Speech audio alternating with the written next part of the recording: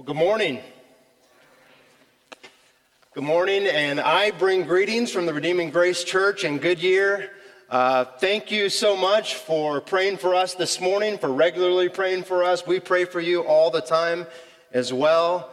And whether you realize it or not, your church has served ours already in the first 6 months of my ministry. I'm really here in many ways because Josh Vincent was the Lord's middleman. He called me back in February and told me about the opening and the pastorate there at Redeeming Grace, and the rest is history under God's providence. But Josh and I have had numerous phone calls together as I've got my sea legs under me in pastoral ministry, and Mal has helped me out with some projects, and Joshua Griever preached for us twice in November, and so thank you. Thank you for being such a generous church, for hosting all the conferences that you do here in the Valley, and we love your church and count you as dear friends in the gospel. Well, a little over a year ago, my then 3-year-old son, Cooper, approached me with a question that I felt showed remarkable wisdom for a child of his age, and it just made me beam with pride as a parent. He looked up at me and he said, "Hey, Dad, do you think we can watch Star Wars?" And of course, being a dad who loves to sacrifice, to give good gifts to his children, I said, "Why, of course, son, we can watch Star Wars." Now, I'm no Star Wars nerd, but I've noticed that Star Wars, like many of the epic stories that we love, moves in a trajectory from darkness and evil and despair to light and good and hope. It's a common thread. For instance, in the very first Star Wars movie, oddly titled Episode 4, it's entitled A New Hope. Is there hope for the Rebel Alliance when all seems to be lost against the Galactic Empire? And of course, we know through the story, as it progresses, that hope comes through a single figure, Luke Skywalker. The final episode that debuted last year, or the year before, is entitled The Rise of Skywalker. It's almost as if the galaxy's final hope is to overcome evil is embodied in a resurrection, a rising of Skywalker. I think these epic stories, like Star Wars, they reflect a core question of life that humanity has asked from the very beginning. Is there reason to hope? And if so, where can I possibly find real, solid hope in a world that is so messed up? This question pressed firmly on our collective consciences in the past year. As the reality of the pandemic set in, as sickness and death seemed to be all around us, lurk around every corner, as the normality of our day-to-day experience was stripped from us, we were left grasping for answers. And in general, humanity has done a poor job of providing the answers to life's most important questions, including the question of hope. The world's religions seek to provide these answers, but at the end of the day, come up with things like nirvana, or the 3 celestial heavens, or reincarnation, none of which are a sure thing to those who seek them. Our culture tries to fill in the gaps with the religion of the self, pleasure or achievement or wealth, but the impending reality of death makes all of those things seem pretty shallow, doesn't it? Friends, praise God that the Bible provides the definitive answer about the source and the path of hope. Our passage today in Ezekiel has a decisive answer to these questions. There is solid, unmovable, eternal hope, and it's found in God alone, through the resurrection of the dead. So if you haven't already, let's turn in our Bibles to Ezekiel 37. Again, as was mentioned, it's on page 724 of the Bible underneath your pew. The book of Ezekiel is the message of the prophet Ezekiel, who delivered God's word to God's people during their exile and their captivity in Babylon. Ezekiel's purpose was to restore God's glory before a people who had spurned him in view of the watching nations. The first 32 chapters of Ezekiel were written before the fall of Jerusalem that fell in 586, right? So God's fundamental message in those first 32 chapters was the doom of judgment for Judah, the southern kingdom of the divided nation, for her covenant-breaking idolatry, as well as judgment against the foreign nations who opposed her. But from chapter 33 on to the end of the book, after Jerusalem fell, the tone changes. God's message to his people now is one of hope and restoration. In fact, the passage immediately preceding our text this morning in Ezekiel 36 contains these massively important promises regarding how God would save his people. The end of Ezekiel 36 tells us that Yahweh will cleanse his people from their sin, and he'll deal with their hard, impenetrable heart by giving them a new one. A heart that loves God and delights to obey him. But how in the world would this happen? How would God both restore and transform his people?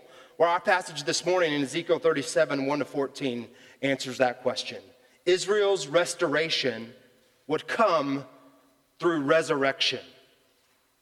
The restoration would come through resurrection. Well, before we get into it, let's bow and let's pray one more time. Father, we need your help this morning. I need your help, certainly, to preach your word faithfully and accurately and boldly. And Father, we need your help to listen and hear and obey your word. And so, Spirit who gives life, take your word that gives life and enliven our hearts. Renew those whom you've already given life, and Father, give life to the dead even this morning. Father, I ask that the words of my mouth and the meditation of our hearts might be acceptable in your sight, O Lord, our rock and our Redeemer. In Jesus' name, amen. Well, friends, the structure of these 14 verses of Ezekiel isn't difficult. Verses 1-10 that we read contain Ezekiel's vision of the dry bones coming to life. And then verses 11-14 contain the interpretation of the vision. Now, this passage seems intimidating at first glance. It almost seems like a cheap horror flick, doesn't it? But I think the central message, the main idea, is remarkably clear. In the valley of death and hopelessness, our God raises the dead and secures our hope. The main idea of the text, that I hope is the main idea of this sermon, is that in the valley of death and decay and hopelessness and despair, our God powerfully and mercifully raises the dead and secures our hope. I want to draw your attention to three emphases in the passage. These will make up the outline this morning, so if you're taking notes, here you go. Number one, the hopeless plight of the dead. We see that in verses 1-3 and verse 11. The hopeless plight of the dead. Number two, the life-giving power of the word and spirit in verses 4-10. Number three, the unshakable hope of the resurrected, verses 12-14. Brothers and sisters, I obviously don't know you well, but I imagine you're a lot like my congregation. Some of you came in this morning with full hearts and hands, rejoicing in God's goodness to you. But I imagine there are a few among us who feel like your hands are empty, you're tired, you're weary, you're struggling for hope. So no matter what the state of your heart is this morning, I pray that God's word from Ezekiel 37 might cast your eyes to heaven, bolster your hope, and press upon your souls the glorious reality of the resurrection of the dead.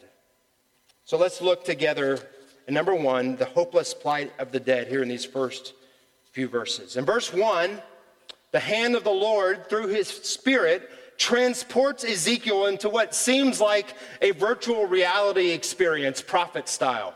It wasn't uncommon for the Lord to communicate spiritual truth in this way. In fact, this is Ezekiel's third vision recorded in the book of Ezekiel. Now, during a prophetic vision, the normal rules of reality are suspended, and the details and the imagery of the vision are often shocking and alarming. God, through his Spirit, wants his people to see vividly the massively important truths that lie behind the symbolic world of the vision. In this case, the Spirit of God took Ezekiel to a valley where he saw nothing but death, bones littering the valley as far as the eye could see. Imagine coming down from Camelback or the White Tanks, and what you see across the valley is nothing but bones. Verse 2 says that the Lord took Ezekiel on a walking tour among the bones. Ezekiel draws our attention to three things about what he saw in the valley of the bones. First of all, just the sheer amount of them. Verse 1 says the valley was full of bones. Also in verse 2, there were very many of them. We're not talking about a few fragmented remains of a skeleton like we might see in an excavation in the Middle East. We're talking about thousands upon thousands of bone remains lying right where their owners had died in the valley.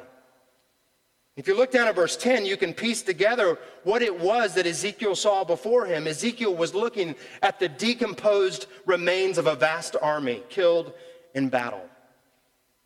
And who is this vast army, and why did they die? Well, the Lord gives Ezekiel the answer in verse 11. This is the whole house of Israel, both the northern and southern kingdoms in exile.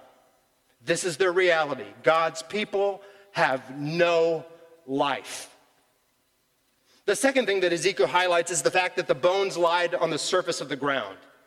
Their death was so undignified that they weren't even given a proper burial. All the flesh had either rotted from their frame or been eaten by the vultures. And because Ezekiel knew Jewish ceremonial law about proper burial, he would have immediately recognized that the valley was unclean and under God's curse. Those who had died in the valley were cursed by God. The third thing Ezekiel notes is that the bones were dry. They had been there long enough to be bleached by the sun. They were so dry that the bones had separated and weren't even skeletal anymore. These people were decomposed beyond recognition. They were the deadest of the dead. The great American philosopher Jerry Seinfeld once compared death to laundry when George Costanza complained about how long he had left his clothes in the dryer. And Jerry said, "You can't over-die, and you can't over-dry." In other words, there's not degrees to death. And while that may be true, there are degrees of hopelessness. That's what Ezekiel wants us to see. God's people have no life, and their plight is beyond hopeless. Look again at verse 11. Son of man, these bones are the whole house of Israel. Behold, they say, our bones are dried up. Our hope is lost. We are indeed cut off. Friends, God's people in exile are singing their own funeral dirge. We have no life. We have no hope. We're cut off. And it's not just that they were removed from their home in Palestine, but they were also cut off from God's favor and his promises. Instead of being blessed in the land as he promised to Abraham, now they were cursed in a foreign land. Instead of relationship with God as his special people and treasured possession as was promised through Moses, God's people were abandoned, it seemed. Instead of the promised king ruling in righteousness from David's throne now sat vacant. And they instead bowed the knee to Nebuchadnezzar, king of Babylon. Friends, God's special people were cut off from life itself. The stench of death had long dissipated. They lie rotted and forgotten in the valley of death. They were as hopeless as dry bones. Friends, what Ezekiel sees appears to be the irreversible end of Israel's history with the Lord. They're done. And if Israel is done, then what hope does the rest of humanity have? If God has cast aside his chosen people, the vehicle of his promised salvation, then the nations whom Israel patterned her idolatry after certainly are equally doomed. Right from the start, we're reminded that Israel only brought one thing to the table in her restoration: her deadness. We're the exact same way.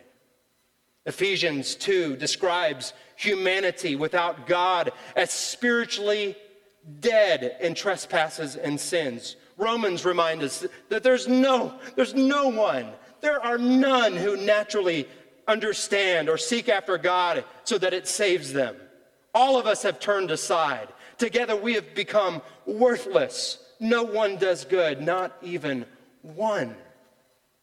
We're not merely injured or compromised or weak. We're not struggling to stay afloat in the water so that the Lord needs to throw us a life preserver. We are dead at the bottom of the ocean. We are dead, dry bones. As sons and daughters of Adam, all humanity has broken faith with God and lives under the curse of Adam's sin. In Adam, we were born into exile from God's presence with no access to the tree of life. We all have a calendar appointment with death. Without intervention, we too lie among the dry bones, spiritually dead and physically dying. Friend, let this truth sink in and humble you. The only thing that you and I can contribute to our salvation is our deadness. We desperately need a Savior. After taking Ezekiel on the death tour, the Lord asked Ezekiel a question that is both haunting and absurd. Son of man, can these bones live? What kind of a question is that? Bones can no sooner live than pigs can fly. But Ezekiel's response indicates that he knew who he was dealing with. Ezekiel knew that God alone holds the power of life and death. And so Ezekiel cautiously threw the ball back in the Lord's court. Oh, Lord God, you know, verse 3. Ezekiel cast himself entirely upon the sovereign power of God to do the miraculous and to raise the dead. And that is exactly what God did. Let's look at the second point this morning, the life-giving power of the Word and Spirit. In verses 4 to 10, God does what only God can do. He raises the bones to life. If God's question to Ezekiel about the bones, the dead bones living, seemed absurd, how much more now his instruction to Ezekiel in verse 4. Look at it together. Then he said to me, prophesy over these bones and say to them, O dry bones, hear the word of the Lord. Ezekiel, talk to these bones as if they can hear you. I mean, you talk about a message falling on deaf ears, right? What God asked Ezekiel to do is certifiably nuts. It's impossible. But friends, thankfully, our God delights to do the impossible, because in doing so, he receives the glory that he deserves. What is the message that Ezekiel is to relay to the dead? Verse 5, thus says the Lord God to these bones, behold, I will cause breath to enter you, and you shall live. And I will lay sinews upon you, and I will cause flesh to come upon you, and cover you with skin, and put breath in you, and you shall live, and you shall know that I am the Lord. The message that Ezekiel was to deliver to the bones is that the Lord would give them life. Not just physical life, but that all of them would have spiritual life, because the verse says that they would know that he is the Lord. So verse 7 indicates that Ezekiel did precisely what God told him to do. So I prophesied as I was commanded. And as I prophesied, there was a sound, and behold, a rattling. I love that. Not after I prophesied, as I prophesied. Before Ezekiel was even done speaking, the bones stirred to action. The bones didn't hear God's word and think, no, Lord, I'm good. I'm good. I like chilling right here on the valley floor. Thank you. No, the instant the bones hear God's word, they respond. Friends, this reminds us that God's word is not merely true. It is effectual. It does exactly what God intends it to do in the exact time that God intends to do it.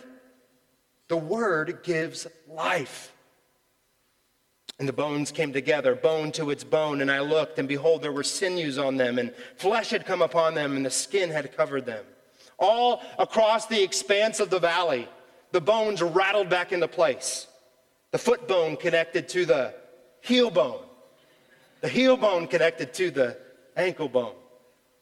Them bones them dry bones, now hear the word of the Lord. After the bones clicked in, muscle reappeared on the bone, vital organs materialized, and then the skin. What we're seeing here is the decomposition process in reverse. God is rolling back death to create life.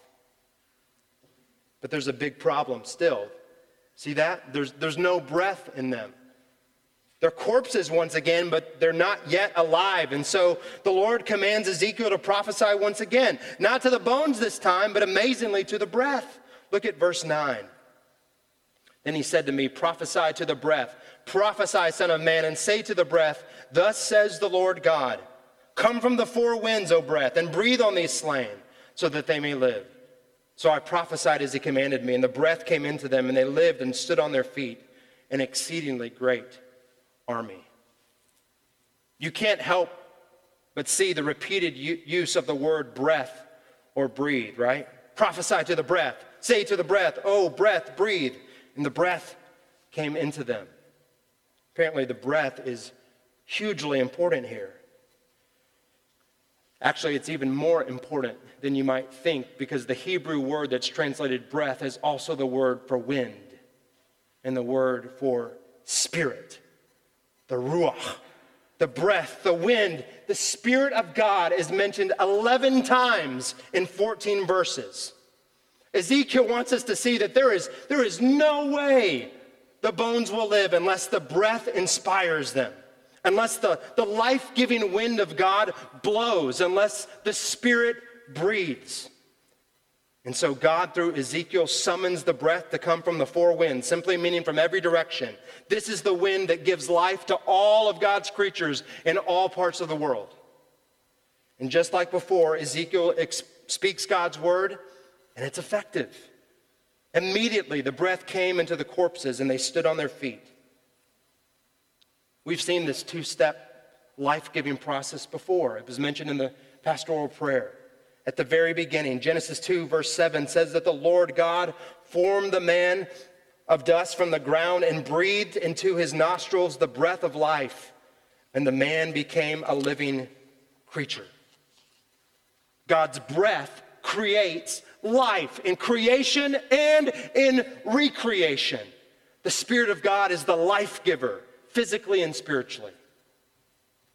So brothers and sisters, don't miss this. God, through his prophet, insists that we see this vital connection between the Spirit of God and the Word of God.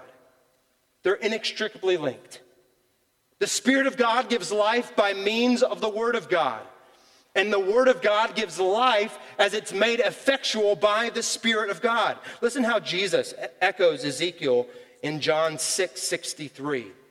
It's the Spirit who gives life. That sounds a lot like Ezekiel. The flesh is no help at all. The words that I have spoken to you are spirit and life. In other words, Jesus' words are the product of the Spirit who gives life. And when Jesus' words are activated in our hearts by the Spirit, they are life. The Spirit gives life. Jesus' words generate life. Reflecting on his brother, years later, James wrote in his letter that God brought us forth. He birthed us spiritually, clearly a work of the Spirit, through the word of truth. The word and Spirit together give life. Friends, why do your elders prioritize the preaching of God's word here at Trinity? Don't they know that people don't like sitting and listening to someone talk for 45 or 55 minutes? I don't know what it is. Don't they understand that your church could grow faster if they offered spiritual self-help talks, or perhaps if you engineer your worship services specifically to appeal to those who don't know Jesus? Well, I'm sure they know that. I'm sure that they know that. And friends, I'm not here to rag on church growth techniques and spiritual TED Talks and entertainment-based worship services. I'm really not. Those people and churches who utilize those things are often genuine Christians who genuinely want people to come to Jesus. But there's one big problem with an attractional ministry aimed at church growth. those things cannot raise the dead. God's Spirit working through God's Word owns the patent on resurrection. It's the Word of God that creates the people of God, not the other way around. You cannot manipulate or manufacture spiritual life. Brothers and sisters, whether you realize it or not, your church is looked to among many in the valley, by many in the valley, as an influential church for the gospel's sake. You are a gifted church who prizes and preaches God's word faithfully. You preach the truth. Praise God for that. But friends, do not take it for granted. Do whatever you can to centralize God's word in your individual life, in the life of your family, in your corporate ministry. Don't become enamored by the trendy or the glitzy. Most of the time, the trendy has a shelf life. It's the life-giving power of the word and spirit that will endure. Your very life depends on it. Friends, I think the truth of Ezekiel 37 should affect the way that we pray. I think it should affect the way that we pray for the preaching of God's word, the way that we approach and pray for our parenting and our kids, and for our evangelistic relationships. Why? Because preaching and parenting and evangelism is a lot like walking among dead bones. Parents, you know this is true. I don't know how many times that I've tried to speak the gospel to my children or to make a point about their view of God or their own sin that I really, really thought was going to land this time. Only for them to immediately respond with something like, "Hey, Dad, can I have a snack?" For about the 14th time that day. I remember one time I was at bedtime, I was reading from the Jesus Storybook Bible to my oldest, Hadley and Cooper.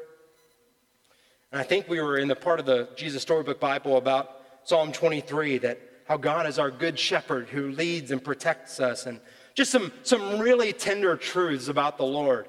I thought, surely their little hearts are beginning to swell with love for God. And it was right then that Cooper, 2 or 3, piped up and pointed to the story and said, "Hey, Dad, wouldn't it be super cool if Spider-Man just kind of came flipping through the story?" Yeah, man, that'd be awesome. Listen, I love being a dad more than almost anything in the world, but gosh, it could be discouraging. Moms, you know this especially as the ones who spend the majority of time around the kids. The constant complaining, the bickering and ingratitude, ugliness toward their friends, callousness toward the things of God. Oh Lord, can these bones live? Parents, we have every reason to walk among the dry bones with prayerful hope and expectation. Not because of the structures that we set up in our kids' lives, not because we discipline them with perfect consistency. Oh, I wish I did, but I don't. Those things are good, but they do not give life. It's the Word of God activated by the Spirit of God that will bring life to their dead hearts. So Mom, Dad, Sunday school and children's church teachers, nursery workers, Trinity Bible Church members, do not grow weary in doing good, in preaching the gospel and exposing your kids to God's word, and praying then that the Spirit of God takes up, blows wind into their little hearts and takes God's word and activates it into their hearts, and so that they believe and repent of their sin. Our Lord Jesus echoed Ezekiel when he told Nicodemus, "The wind blows where it wishes, and you hear its sound, but you do not know where it comes from or where it goes. So it is with everyone who is born of the Spirit." Such an encouraging word.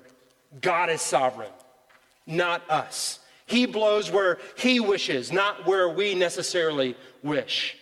So in our preaching, in our parenting, in our evangelism, we simply throw out the seed of God's word and pray that God makes it germinate in the heart. And we have every reason to hope that it will do just that. Number 3, the unshakable hope of the resurrected. Verses 12 to 14 shed even more light on this life-giving work of the Spirit. Remember why Israel is hopeless. Why are their bones so dry? Well, the relationship, this kind of three-way relationship between God, his people, and the promised land has been cut off. God's promises now ring hollow in their ears. They're in exile. And so how does God give them hope? Well, he promises a return to the land, the ending of the exile. We see this very clearly at the end of verse 12. And I will bring you into the land of Israel. And then at the end of verse 14, and I will place you in your own land. But notice this return to the land also includes a restoration of the people's relationship with Yahweh in both 13 and 14. The text says, you will know that I am the Lord. The way this will happen, according to verse 14, is that the Lord will put his spirit within them so that they live righteously in the land. And when will this return?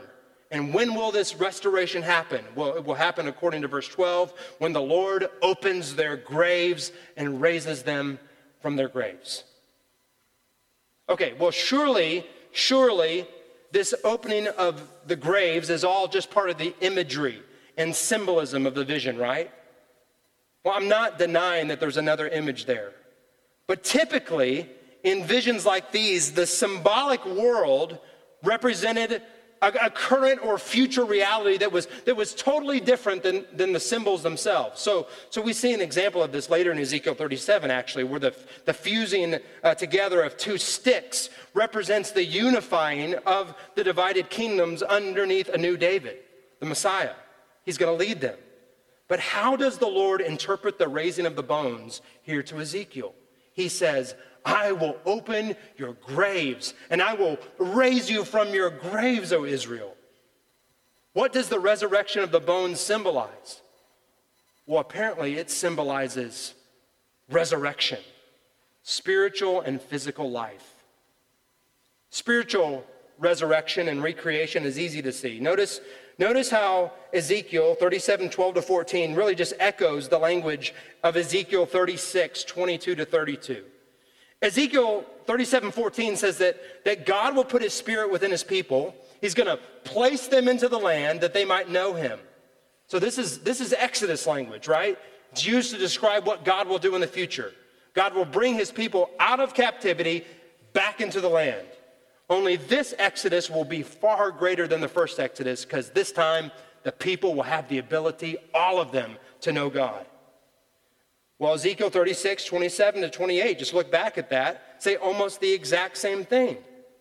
And I will put my spirit within you and cause you to walk in my statutes and be careful to obey my rules. You shall dwell in the land that I gave your fathers. But Ezekiel 36 takes it a step further. This new Exodus is going to look like a new creation. You see that? Look at Ezekiel 36:35. And they will say, this land that was desolate has become like the Garden of Eden. So in both Ezekiel 36 and 37, God promises to deliver his people by recreating them, by the Spirit giving them life, raising the dead bones. So even here in this language about spiritual resurrection, clearly Ezekiel's focus is eschatological. Simply meaning that he's pointing us toward the age to come when death and sin will end. What will the end of exile look like? Well, it's going to be like a new Exodus. It's going to be like a new creation. The people of God transformed by the Spirit, restored to the land, a physical resurrection in which God will open the graves and raise his people up. So the hope of God's people from this time forward, from the time of the prophets on, was that on the day of the Lord, they would experience a spiritual resurrection accompanied by a physical resurrection from the dead. Again, restoration through resurrection. What becomes clear in these verses is that this resurrection, prophesied to the nation of Israel, is fulfilled in two dramatically unexpected ways. Put your thinking cap on with me here as we go through this. The first surprise is that the primary fulfillment of this passage in Ezekiel is not by ethnic national Israel as a whole. We know the rest of Israel's history. Did they exit Babylon and return to the physical land of Israel? Yes, they did, right? Cyrus, king of Persia, set them free. But did their return include the widespread spiritual transformation and the Spirit's indwelling talked about in Ezekiel 36 and 37? No. Did it include the graves opening and the people rising of Ezekiel 37? No, it did not. God's people dwelt in their own land once again after the exile, but they were prisoners still of their sin and eventually were dominated by foreign nations once again. So if Ezekiel 37 is supposed to be fulfilled by the nation of ethnic Israel as a whole, we've got a big problem. Because the Lord said about these promises at the end of the chapter, I have spoken. I will do it. Either God would be impotent or a shyster. He either made promises that he could not or would not keep. But friends, we view these promises through another lens, don't we? We let Scripture interpret Scripture for us. We view them through the lens of the New Testament. We cannot apply these promises made to national Israel directly to us. As Gentiles, we have no right to do that. But praise God, we don't believe that the promises of God in the Old Testament find their yes and amen in the church. We believe that these promises find their yes and amen in Jesus Christ. Jesus is God's obedient Son, the true Israel, who lived righteously in the land where Israel failed. He's the rightful king. He's the new David, the Messiah, who flawlessly represented his people. His teaching and his miracles shouted out that this age to come had arrived. The blind were given their sight. The lame were made to walk. The dead were raised. In order to cleanse his people from their sins, as Ezekiel 36 predicted, Jesus took the full penalty of the curse of sin upon himself. Remember verse 11? Remember Israel's funeral dirge? That they were cut off?